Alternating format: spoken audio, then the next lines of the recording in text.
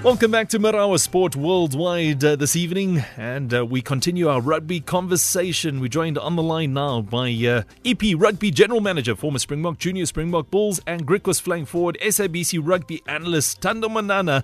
Well, Thando, welcome to MSW this evening. Great chatting to you once again. Owen, honey, always a pleasure to chat to you. It's been a while and it's good to be on the show.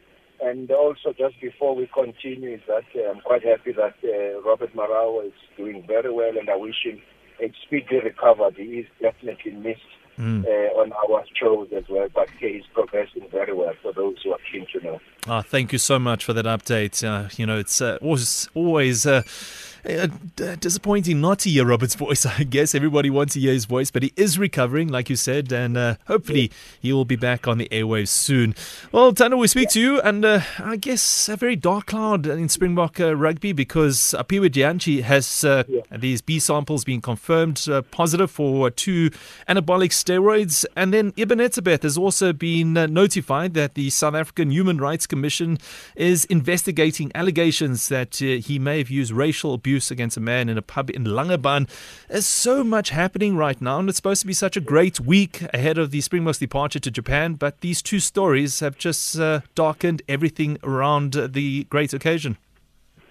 Yeah, well, I think first and foremost, we also have to say as rugby people, and that firstly we do not condone should anything comes through for any player and who uses, banned substances. We certainly don't do that. I think the player within his right to go through the whole process of proving his innocence, but also, with the B sample for me, one just felt that now it will be a matter of time that, Apiwe Dianchi, I don't know who's advising him. I hope he's got good advisors. I think at this stage, he's still very, very young. I mean, this is a player that was not on the rugby scene. Then he came back after he decided that he will concentrate on his studies. Came back, and he was a marvel to watch. And it's just so unfortunate. I have to say that. I mean, many people still today,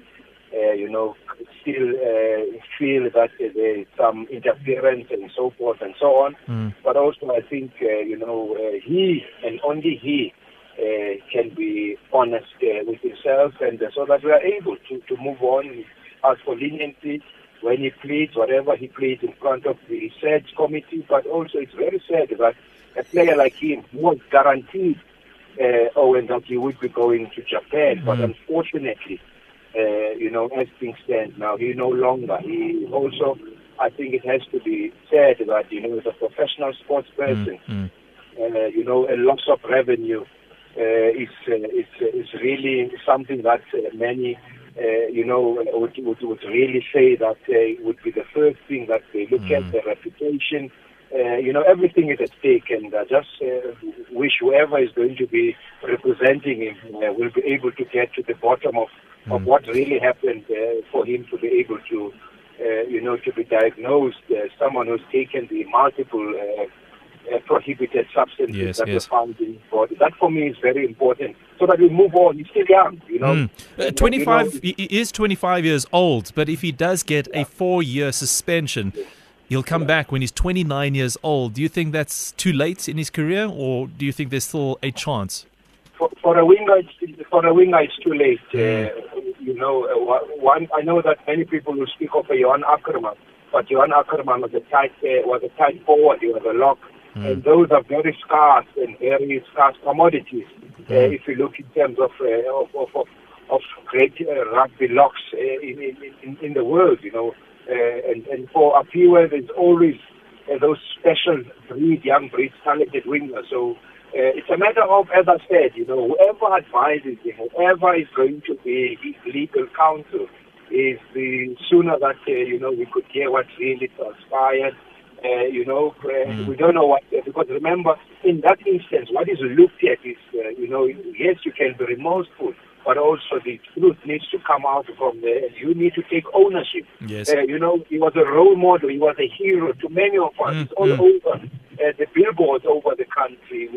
But what we're not going to do is, yes, one can see maybe it's a name and shame approach, but unfortunately, It's a professional setup. It is out there now in the media. The only thing now is the ball is in his court. For me, I mean, I would offer, I said earlier today, I would want to meet up here and just find out from the minute, what's really happened. How did it get to this stage that it is now? And also, many have gone through, but it's always up to you as that individual. When you face the judiciary that you will be in front of and how you tell your story and the results from there. Yes, it came before. We've known of the Maria Starapumas who were banned several years, up to 15 months and so forth. So, because at the end, people just become honest and they tell the truth. And that's what I think South Africa would want to hear from him. But I wish him the best of luck as he faces the mammoth task of really defending himself and seeing what the judiciary will come up with in terms of the fine. I mean, if you look at the Eben Etzebeth saga, Owen, for me, it's very difficult. We're never there. We can't also say it's hearsay. I mean, person was heavily injured in the attack. If he was there, he wasn't there. He's denying, obviously. He's on his way to Japan. Will he be withdrawn? If anything, it still remains to be seen.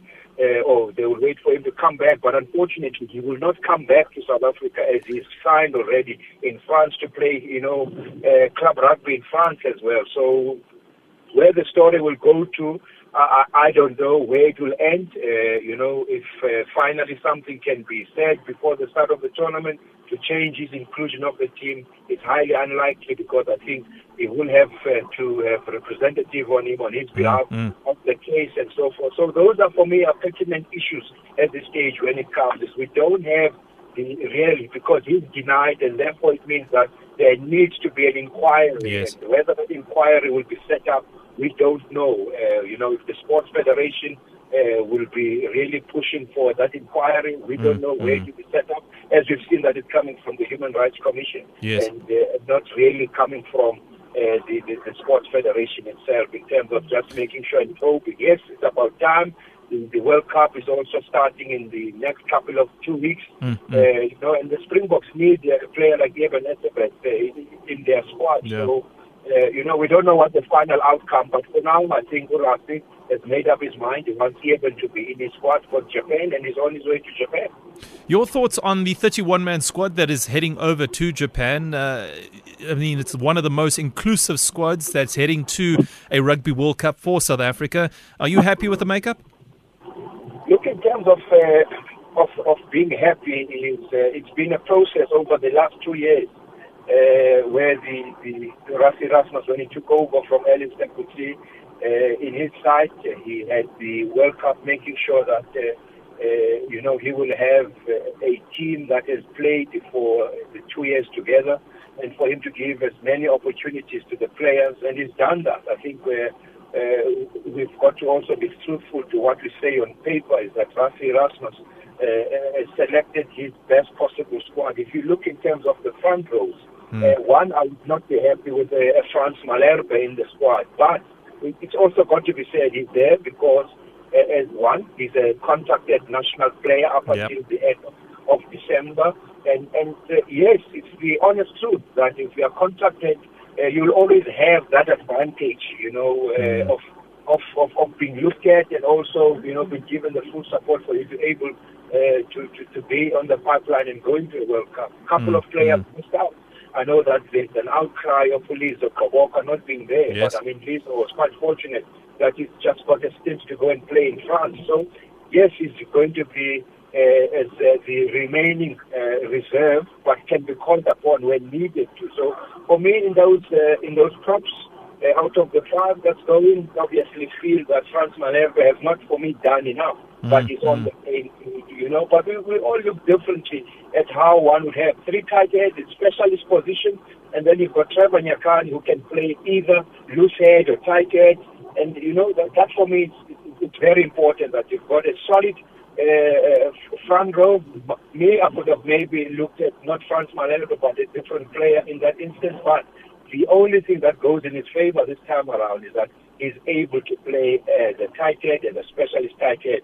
And if you look at Lizo is a loose head, unfortunately, and he's got to compete with Beast, and we know what Beast did, especially after having come on against the All Blacks, and also having to start, and he's shown really that he's back to his best in terms of his scrummaging and also general play across. So Lizo just unfortunately couldn't make that. And then if you go to the hookers, well, it's always been the norm that those are the three hookers that we're always going to take with to the World Cup. I think ever since Scal Brits came back, overseas in the Northern Hemisphere, always going to be, from Saracens, was always going to be part of Russ's plans. I mean, we understand Upper Pandamel was the fourth, but unfortunately, with that, he couldn't make the team. The Locks, that for me was interesting to see Lord Diaga coming back on. Yes. After a lengthy injury spell. That for me also said, the trust. He's been to a World Cup 2015. He had a blind over World Cup.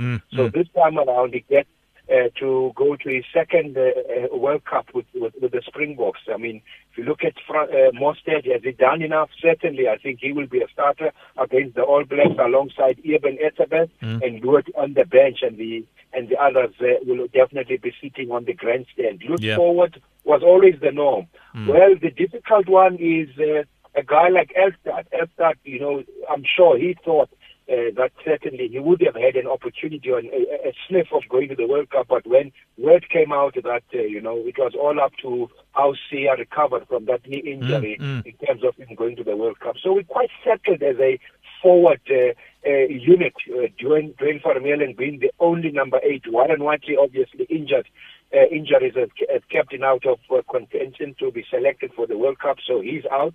Another notable omission, but injuries have been his undoing in this season of 2019. Scrum off, the wonder boy, the wonder kid, Herschel Jantjies. Who would have thought, 2018, that there would be someone called Herschel Jantjies boarding. I think for me, he's the biggest surprise in the 31-man squad, but he's also one that deserves to be part of the 3 scrum halves that are going. If you look at Cobalt Reina, he was seen to be the second, wearing that number 9 jersey or behind Faf de Klerk. Yes. And I think Herschel Jantjies has clipped his wings and has taken over in terms of him being the number 2 scrum half for the Springboks. Faf obviously is still the number 1, and it could come under a lot of pressure from Herschel Jantjies in the tournament as well. Humphrey Pollard selects himself. I think Elton Jantjies knows that. So and Cheslin Colby? Cheslin Colby gives you a lot of options. Yes. I think for me it's also important that, if I was the coach, I would have gone with Cheslin Colby as my number 1 fullback, because it gives you a lot, especially if you've got the natural swing goes on the right wing. You've got Mampimpi, the finisher, and you need someone who can start something from nothing. And our first game is quite a critical one, where we're up against the All Blacks. So we also know that the All Blacks are at a panic stage. You look at what they've done with Owen Franks, have not taken him. So, they're also looking at planning in their selection of what they might encounter, and in terms of saying that they might need players that are also quite mobile, because they understand that most of the teams might be playing at a frantic pace when it comes to match day, the full 80 minutes. So that's where we're heading. We need mobility. They need mobility in their front, in their front forwards, but also in terms of the back 3. You look at Reese, you look at Bridge. Who would have thought those two would be pushing for places ahead of Smith as well as Rico Iwani? So it's interesting times for the All Blacks, but also interesting times for South Africa. Who do they play at fullback? That for me is an interesting one. What about where does France Steyn fit in this whole picture? France Steyn, if I tell you the honest truth, for me, in terms of his inclusion, he's a late bloomer. Why is a late bloomer? It's very difficult to say. If he's been playing well for his club in France. Montpellier. Reports have been saying Montpellier, but many people would have thought a guy like Andre Esterhuizen could have really, done enough to make sure that he goes to the World Cup. You had also Serfontaine. He's injured. One of the reasons he was never part because he's injured. So that's a long-term injury, and that's why then France came in. So for him, he gives an option. Owen Honey, we've got to say also, he gives an option at 10, he gives an option at 12, he gives an option at 15, and no other player can play those three positions. And I think Andre Esterhuizen, that's why he could not make it, because he only is a specialist number 12 inside center for the Springboks. France then gives an option at 5'8", at inside center, and at fullback. Yes, he's not having the pace that he used to have because of his age and also the weight that he has, but that's why Russia has always put him on the bench so that he covers those three positions, vital positions one has to mention as well. And also he comes in, he's got a big, massive boot in him. Andre Esterhuizen does not have all those attributes, so I think that's why he was on the losing side when it comes to selection for him on the journey. So it's good to have someone who's won a World Cup, going again to the 2019, it is third World Cup, it has to be said, so you need that experience, and also coming from the bench, I don't think he will be a starter because he's not fast, he's not that fast anymore. He might come during the tough games to start, but definitely won't be able to play the full 80 minutes. His body won't allow him to do that. Then, obviously, the World Cup kicks off on the 20th September, so it gives us time to possibly chat about that at a later stage. I want to bring it back home first. It is the Currie Cup semi-finals taking place this weekend. The first semi-final sees the Golden Lions taking on the Griquas at Emirates Airline Park in Johannesburg. That's going to be a tough encounter. We saw the Lions really battle to get past the Griquas in that match last weekend. Griquas, though, not very good travellers. It's because Griquas not being very good travellers. I think they counted the eggs before they hatched, or when it has to be said. That they already had an eye for a home semi-final. And you know how difficult they are for, playing in Kimberley. I've played there for 3 seasons. I know that we've always done very well to the visiting teams, be it Sharks or Lions. And I think when it came to the last round robin, they were lying on top of the log, and for them to find themselves in third position, it's not something that Brandy Ante van Rensburg was looking at. If you look also, the coach also announcing that he will not be, continuing his services in Griquas. That is another sort of not emotional, but I think it gets the whole confidence of the side, knowing that in the semi-final against their arch rival, the Cheetahs, it could be his last game as coach Brandy Ante van Rensburg. So once again, it's a union that's similar to Cheetahs, always produces the players, but every season loses players to the bigger unions. I mean, you look at Cheetahs. Cheetahs will be without Oxen Chair. He's going to the Sharks. So that's another loss. So, I mean, they've had so many of the players that they've come. If you look at Trevor Nyakani, you look at Lua Diaga, look at all the players that have been with the Cheetahs, all poached away. So that's a union that keeps on breeding these talented individuals. But if you look at the semi-final, this one, it's going to be nothing but a humdinger. You look at Cheetahs coming from behind against Western Province. That shows character. Besides that, they also earned themselves a semi-final spot. That means a lot to them. And for me, I look forward to seeing that derby, North versus Northern Free State versus the Free State itself. It's been many years of that derby, and I think for me, the highlights will always be between the derbies, and I think it's going to be a very close score. That's my thinking. If you look at also the Ellis Park early kickoff, it's a 2:00 kickoff. For the Lions against the Sharks. Sharks always have enjoyed, especially in the last couple of years, they've enjoyed playing at Ellis Park. It's high altitude, and I think for me they want to do well as well. And there's changes also in terms of the mood within the team, and I think for me that's what has changed. In terms of that, what they needed in the last game, in the round robins, they got, and they've gone through to the semi-finals. When for them, it looked as if they might not even make it to the semi-finals. So for me, is very, very important. I mean, if you look at the Lions, they won 27-26 in Kimberley.